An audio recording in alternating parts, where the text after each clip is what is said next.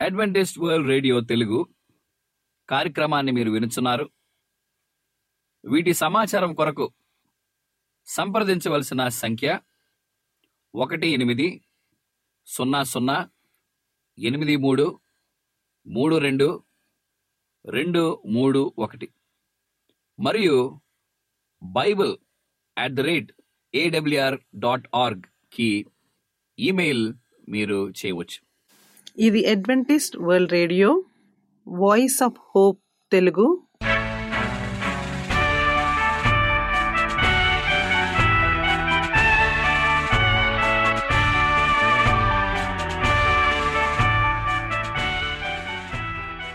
ప్రపంచమంతా క్రైస్తవ సందేశములు ప్రసారము చేయుచున్న అడ్వెంటిస్ట్ మీడియా కేంద్రము ఈ జీవన జ్యోతి కార్యక్రమమునకు ప్రేమపూర్వకముగా ఆహ్వానించుచున్నాము. ఈ జీవన జ్యోతి కార్యక్రమము ద్వారా మీరు చూపించుచున్న ప్రేమ లేఖ వ్రాయటం ద్వారా, SMS పంపటం ద్వారా తెలియపరచగలరు. అందు నిమిత్తం మేము కృతజ్ఞతలు మీ అందరికీ చెప్పుచున్నాము. ప్రియమైన సహోదరి సహోదరులకు, నేడు మేము ప్రచారము చేయుచున్న సుమధుర గీతాలను, ఆధ్యాత్మిక సందేశములు మరియు బైబిల్ ప్రవచనములు ప్రియమైన శ్రోతలకు ఈ కార్యక్రమము సుమధుర గీతముతో ప్రారంభించుచున్నాము.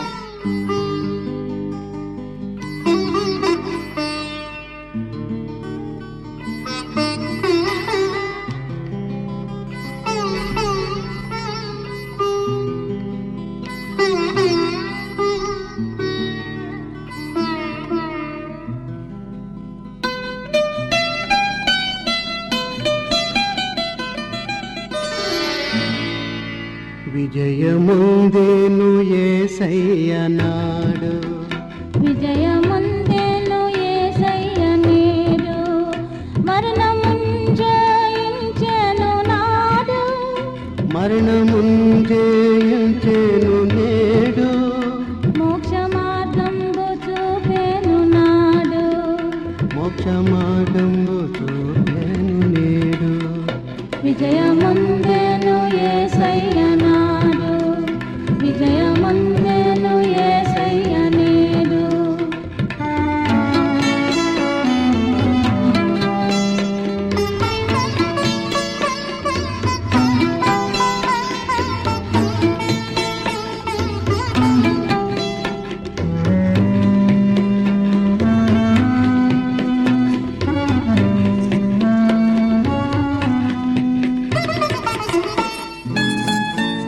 మరణముందేను యేసయ్య నాడు, మనుజుల రక్షణ కొరకు నేడు. మరణముందేను యేసయ్య నాడు, మనుజుల రక్షణ కొరకు నేడు.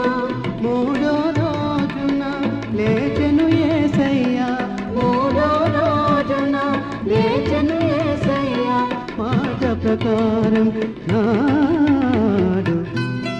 విజయముందేను యేసయ్య నాడు, విజయముందేను యేసయ్య నేడు.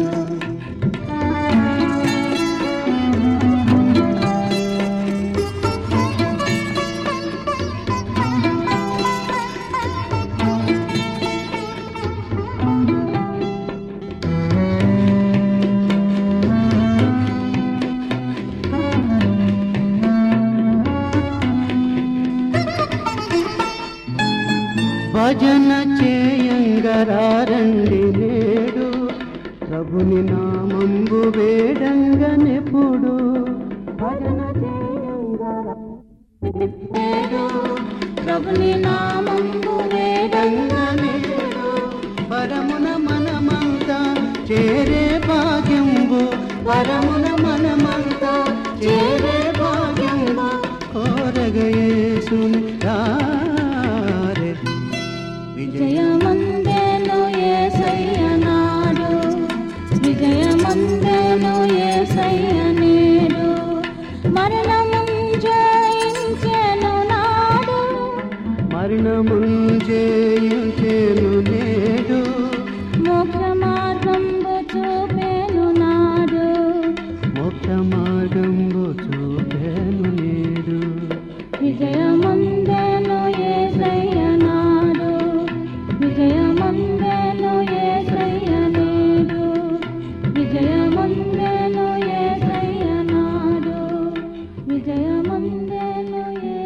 చిరునామా Adventist World Radio, Jeevan Jyoti, post box 1446, Poona 411037.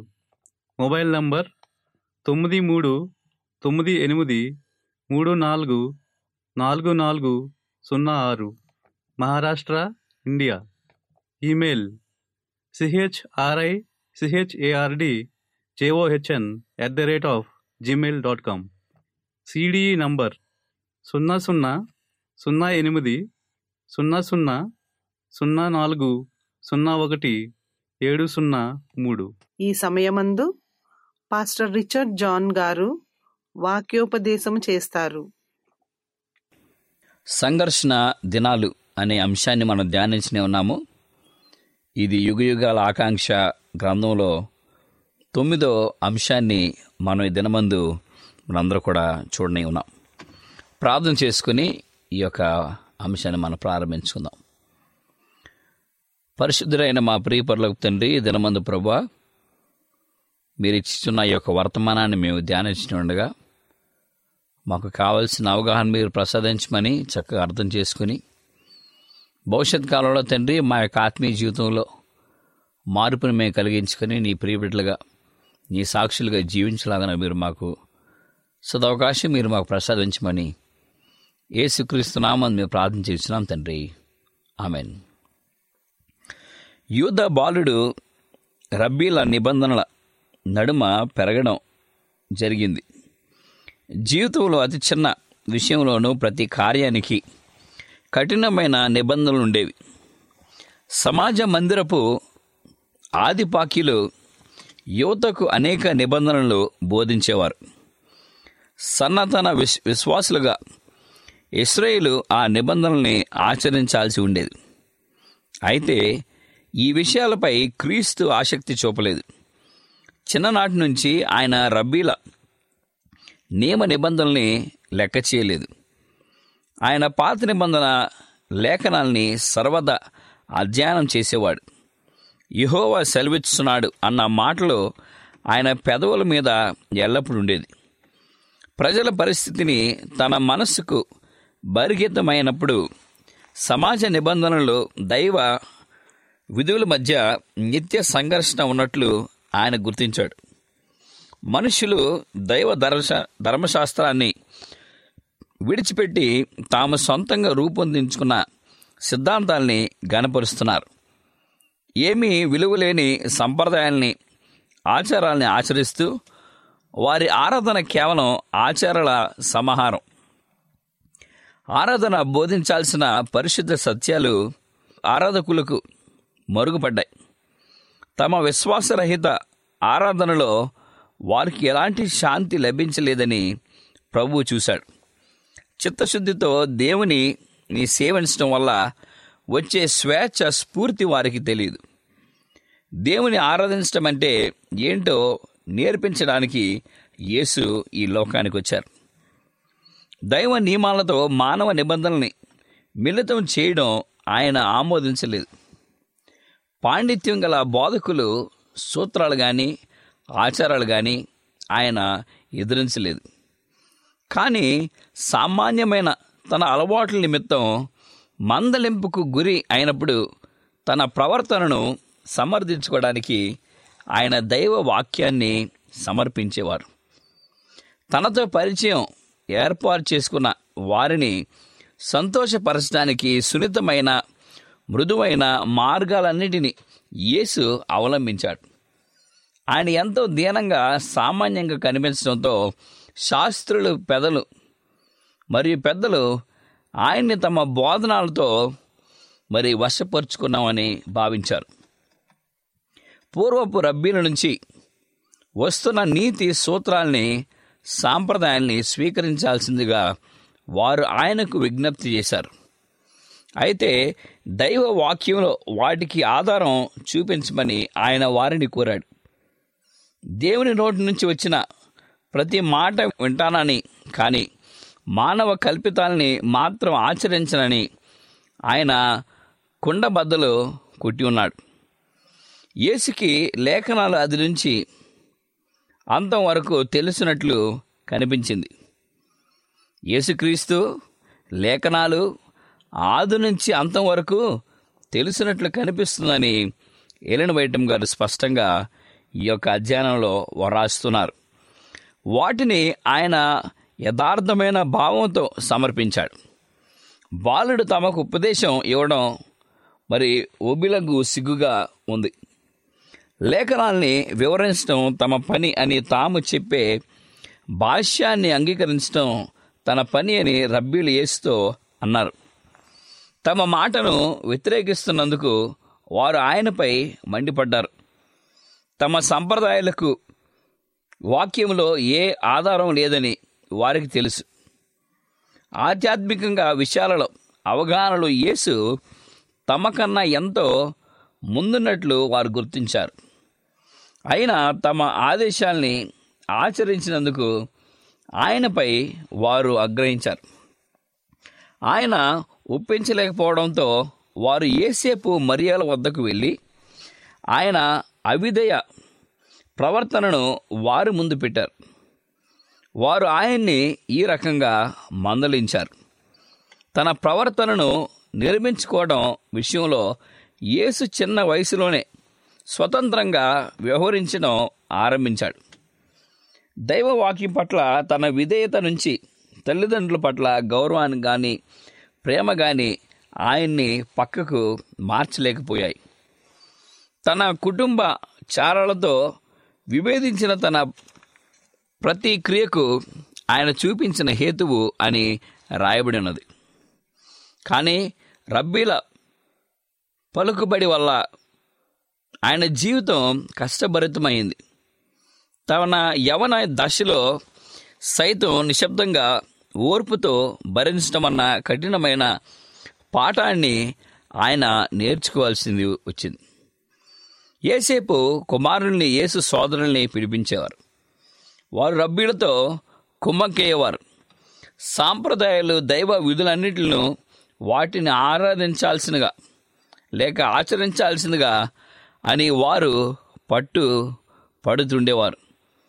దేవుని వాక్యం కన్నా మనుషులు ఈ సూక్తుల్ని సైతం వారు ఘనంగా ఎంచారు. యేసు సత్యాల్ని స్పష్టంగా గుర్తించి తాము మొండితనంగా ఖండించిన దైవ దర్శన విషయాలను విధేయంగా ఆచరించడం వారికి మరి కఠినంగా ఉండేవని మనం గుర్తించగలం. రబ్బీలకు సమాధానం చెప్పడంలో ఆయన ప్రదర్శించిన జ్ఞానాన్ని అవివేకాన్ని చూసి వారు విస్మయం చెందేవారు.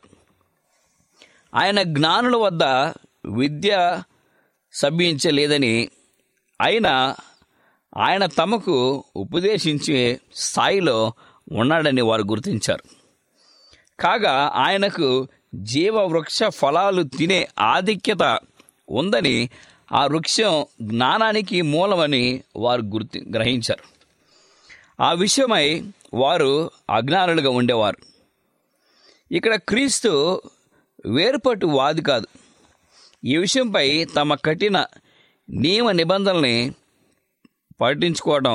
పోవటం ద్వారా పరిచయాన్ని తీవ్రంగా నొప్పించాడు. మతం అనుదిన జీవితానికి అందుబాటులో ఉండాలనదల దాని చుట్టూ ఎత్తైన వేరుపటు గోడలు మరి నిర్మితం ఉండడం క్రీస్తు కనుగొన్నాడు. ఈ అడ్డగోడల్ని ఆయన కూల్చివేసేవాడు. ప్రజలతో కలిసి మరి మసులుతున్నప్పుడు మీ మతం ఏంటి అని ఆయనను ప్రశ్నించలేదు. ఇక్కడ యేసుక్రీస్తు తన దృష్టికి వచ్చిన ప్రతి వ్యక్తి బాధను నివారించడానికి యేసు కృషి చేశారు.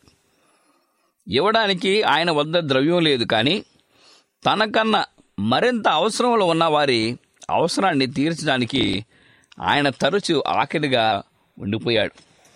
ఆయన పలుకుబడి తమకు వ్యతిరేకంగా పనిచేస్తూ విస్తరిస్తుందని ఆయన సహోదరులు అభిప్రాయపడ్డారు.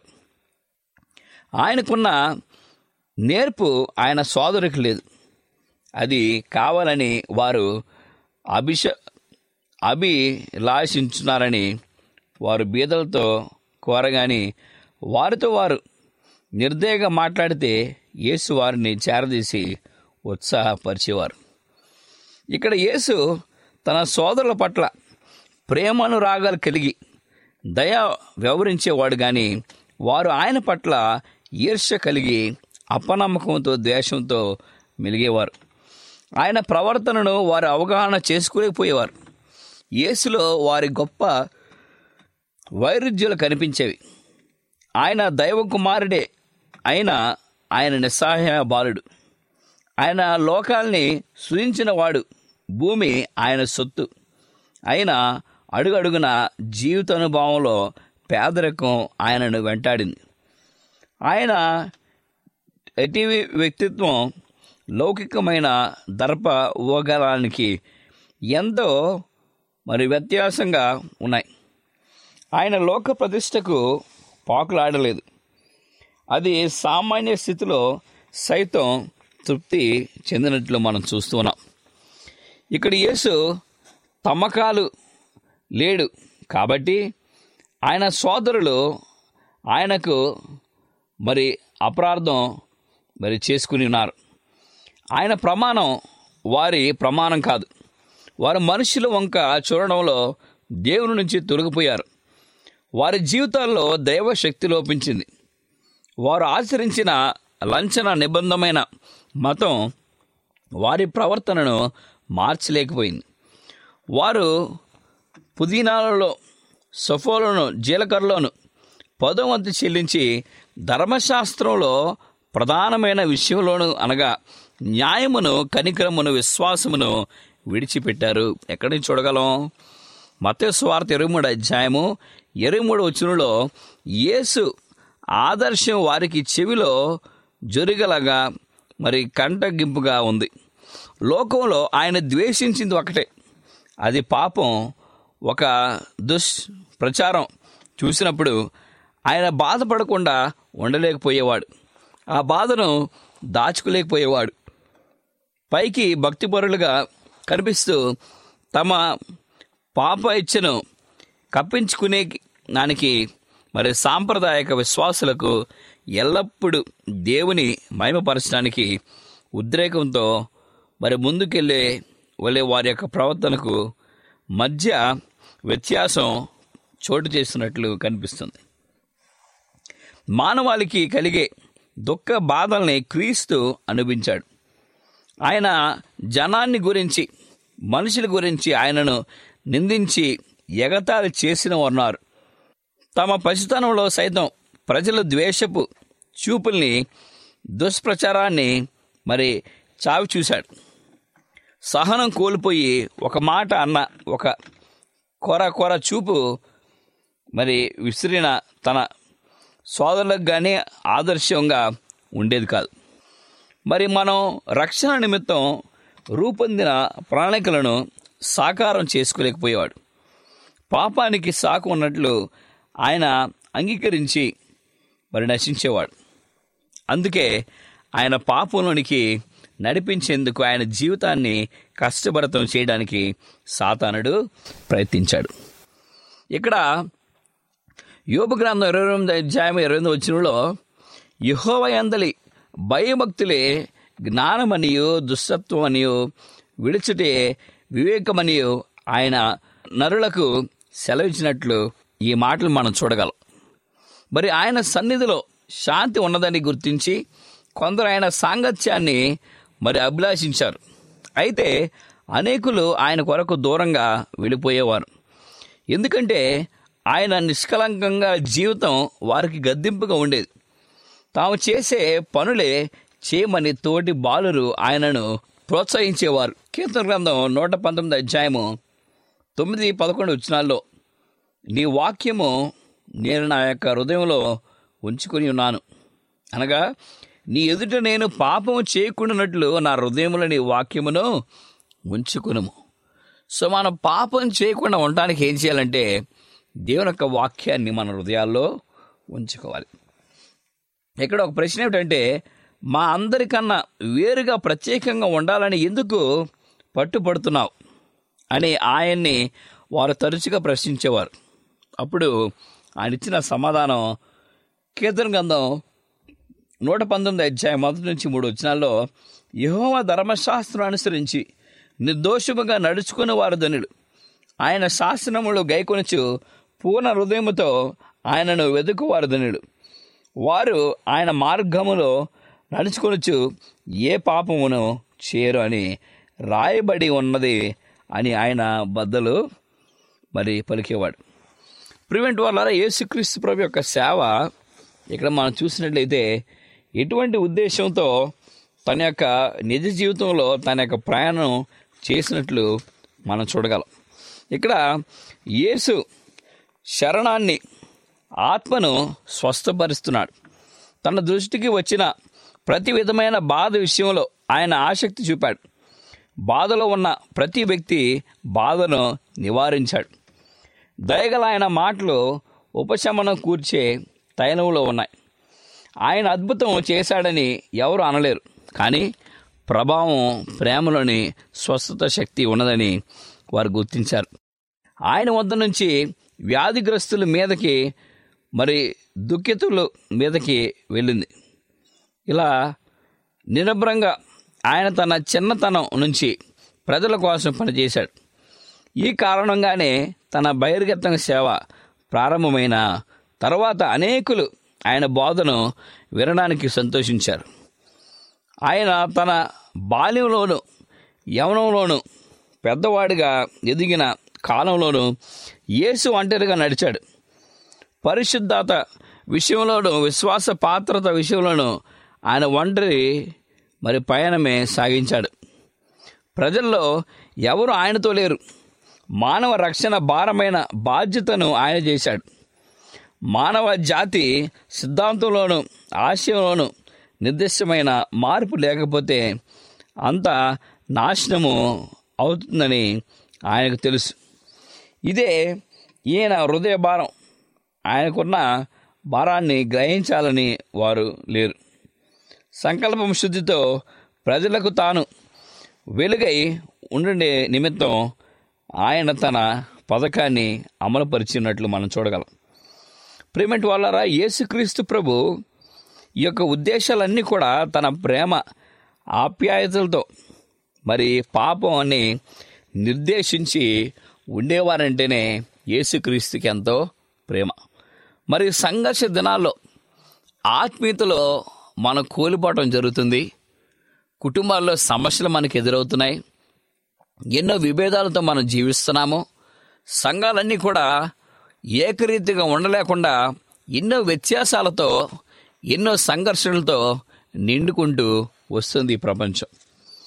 కానీ ప్రియమైన వాళ్ళ యొక్క సంఘర్ష దినాల్లో యేసుక్రీస్తు ప్రభుని ఎంతమంది ఆదర్శంగా మనం ఉంటూ ఉన్నాం? మన సంఘాల్లో మనం మార్పు తీసుకురావాలి. మన జీవితాల్లో మనం మార్పు తీసుకురావాలి. మన కుటుంబాల్లో ఆశీర్వాదం నెలకొల్పడానికి మన దినదినం ప్రార్థన చేసుకుంటూ ఉండాలి. ప్రార్థన చేయడమే కాదు, ఎక్కడైతే ఈ యొక్క సంఘర్షణ కూడిన విషయాలతో యేసుక్రీస్తు ప్రభు తన సవాళ్ళు ఎదుర్కొని ఉన్నాడో అటువంటి సవాళ్ళు నీవు నేను ఎదుర్కొని యేసుక్రీస్తు ప్రభులే ఎప్పుడు కూడా పరిశుద్ధంగా జీవించలాగా మనం ప్రయత్నిస్తూ ఉండాలి.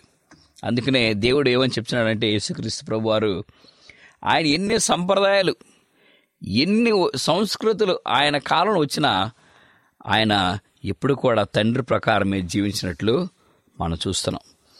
తన బాల్యం నుంచి యవ్వనం వరకు పెద్దవారైనప్పుడు కూడా యేసుక్రీస్తు ప్రభు తన యొక్క ఉద్దేశాన్ని ఎప్పుడు కూడా తన తండ్రి చిత్త ప్రకారంగానే చేసినట్లు మనం చూస్తున్నాం.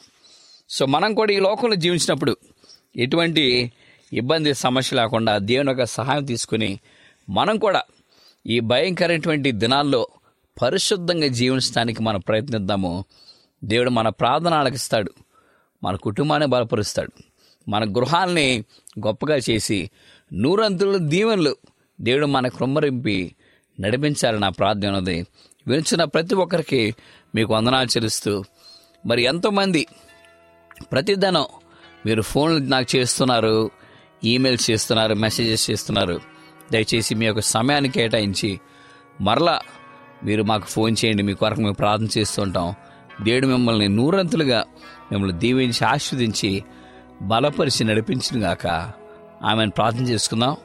తండ్రి నాయన, ఎంతవరకు ప్రభువా నీ యొక్క వాక్యంలో మీరు మమ్మల్ని నడిపించిన విధానం బట్టి నీకు వందనాలు చెల్లిస్తున్నాం తండ్రి.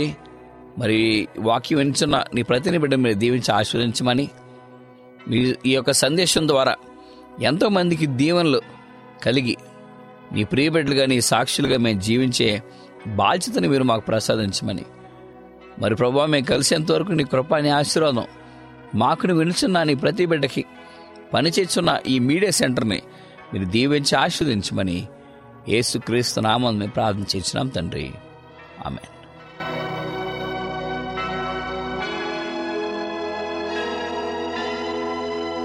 ఈ వాక్యోపదేశము మీ అందరికీ ఆశీర్వాదకరముగా ఉండాలని ప్రార్థిస్తున్నాము. మీ యొక్క సలహాలు మాకు లేఖ మరియు SMS ద్వారా ఇవ్వగలరు. మీకు ఏమైనా బైబిల్ పాఠములు నేర్చుకోవలసిన ప్రేరేపణ ఉన్నట్లయితే మాకు తెలియజేయగలరు. మీకు ప్రార్థన అవసరతలు ఉన్నట్లయితే మాకు వాట్సాప్, SMS ద్వారా తెలియపరచగలరు. మీ కొరకు ప్రార్థన చేయుచున్నాము. ప్రియమైన విశ్వాసులారా, మా చిరునామా Adventist World Radio, Jeevan Jyoti, post box number 1446, Poona 411037, Maharashtra, India. Mobile number 9398344406. Email CHRICHARDJOHN@gmail.com. మరలా ఇదే సమయానికి ఇదే మీటర్ బ్యాండ్లో కలుద్దాం. అంతవరకు సెలవు. దేవుడు మిమ్ములను మీ కుటుంబాలను దీవించునుగాక.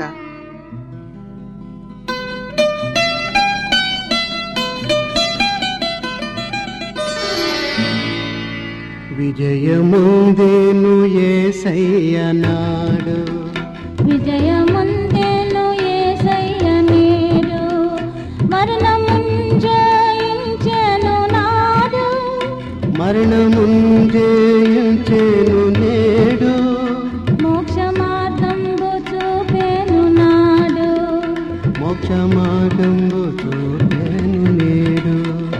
విజయముందేను యేసయ్య నాడు, విజయముందేను యేసయ్య నేడు.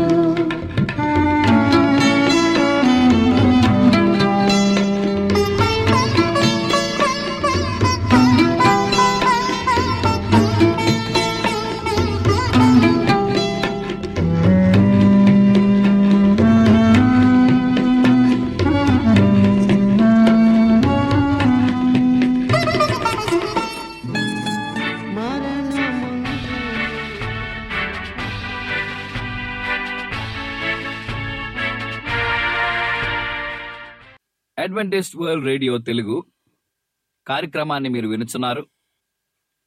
వీటి సమాచారం కొరకు సంప్రదించవలసిన సంఖ్య 1800833231 మరియు bible@awr.org కి ఈమెయిల్ మీరు చేయవచ్చు.